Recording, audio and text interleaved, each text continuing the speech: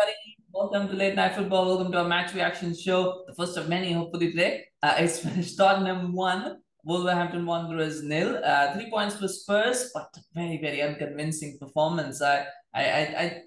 It wasn't a great vintage Spurs performance, but then that's Wolves. I think that says a lot more about Wolves than it says about Spurs. They're notoriously tough customers. They don't get beat easily, and whatever you can get 3 points against Wolves, no matter how it comes, it's always a good result. And I think that is the most important thing, is the fact that they got the result that they wanted, Spurs that is, and they won't panic about this performance. I think they'll just have to take it as well. This was a challenging game. It was against an opponent that's very hard to break down. And Spurs showed a lot of resilience, and that's what it is. I thought Wolves were the better team in the first half, and I think a big part of that reason was the midfield three, which was Nunes, Moutinho, and Neves. I think just controlled that game. And what happened with Spurs was, because they played 3-4-3, they'll often lose midfield battles. They will lose midfield battles. And the only thing that helps them in that 3-4-3 is when you've got those two midfielders, they can kind of stand their ground, which is Hojbjerg and Bentancur. The thing was that they were getting overrun every single time. They were just getting overrun because of the numerical superiority that Wolves had. Adam Medina had a fantastic game in that first half. He controlled the tempo. He was the one who was making those passes, bringing them around. In fact, the problem for Wolves has always been goal scoring. I mean, that's just always been a big issue for Wolves, is how do they score goals? How do they find players who can score goals? And I think that was, again, here the issue as well. There's so many rushed passes, so many, they were making runs, but they were not being able to finish them off. It was bad decision making at the last moment. And again, the first half, they were not playing with the proper striker. Keep in mind, they didn't have Jimenez on the game until the second half. I think that affected them as well. And so, even though they got into good positions, they were not really able to make the most out of it. And so, Spurs kind of got away with that in that first half.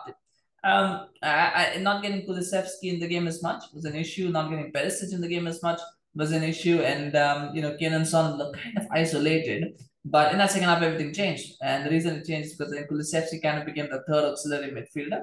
And so again, it almost became like a 3-5-2. So they had that numeric, now they have that numerical parity. And because Spurs obviously have the better players, they kind of went after Wolves, and Wolves kind of got into pressure. Lage made the change. He brought on Jimenez. He brought on Dendoncker. But what bringing on Jimenez was good, because they gave them that focal point up front. The problem with bringing Dendoncker on was that Moutinho was controlling the game and he went off. So suddenly you've now got a very different kind of player. I don't think, because Dendoncker is more of a hard man. He's not really the kind of pinger of passes and all that. His passing is not on the level of Moutinho. And so it just basically meant that Wolves were going to fall deeper.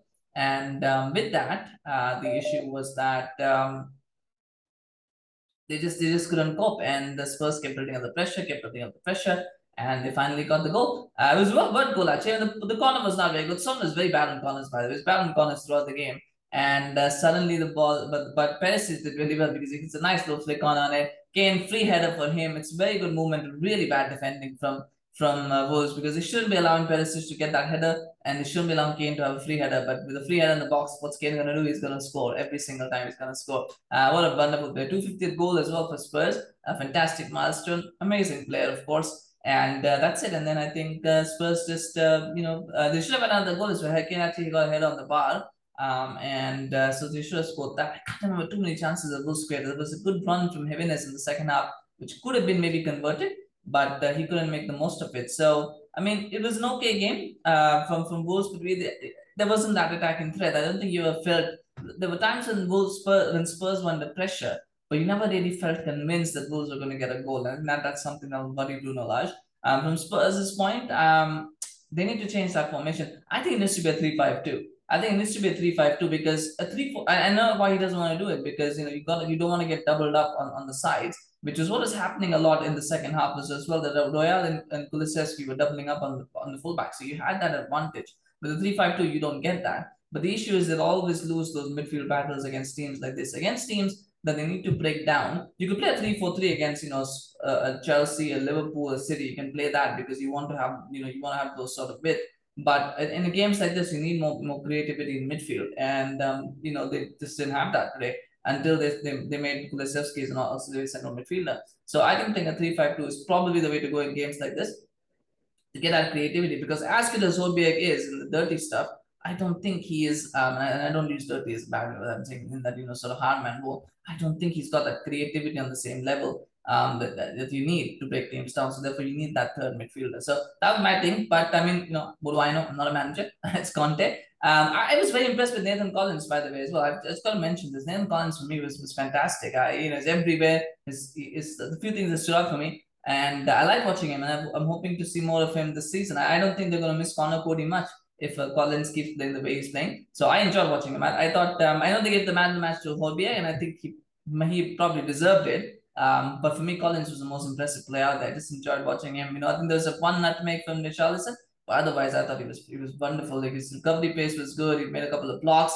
He's good in his interceptions. There were times when Spurs could have broken, and he was there to intercept the ball. So I liked his overall game. And I'd like to see more of him. And I was also very impressed with Perisic as well. I like Perisic. I think he had a quiet first half. The second half, he just kind of took over the game. And I think it helped because Kulusevski started coming inside. So what that meant was there was more space for Perisic to kind of put crosses in, to kind of run the game from that side. So I like that as well. So those are my notes. Let me know in the comments, what do you think about this result? Where do you see Spurs? I mean, they've had two very nondescript performances, Chelsea and Wolves. They still come out with 4 points from it. I think Conte's done a fantastic job with the mental side of things, at least. And that will hold them in good stead as they try to, get a top 4 finish. I think that is something that's going to really help them. So kudos to Conte for that. But let me know in the comments, what do you think about Spurs' performance? Do you think this is the kind of performances? I mean, not playing well but still winning is kind of a good team. So what do you make of that? But what do you make of that? Do you think these performances and these results are sustainable?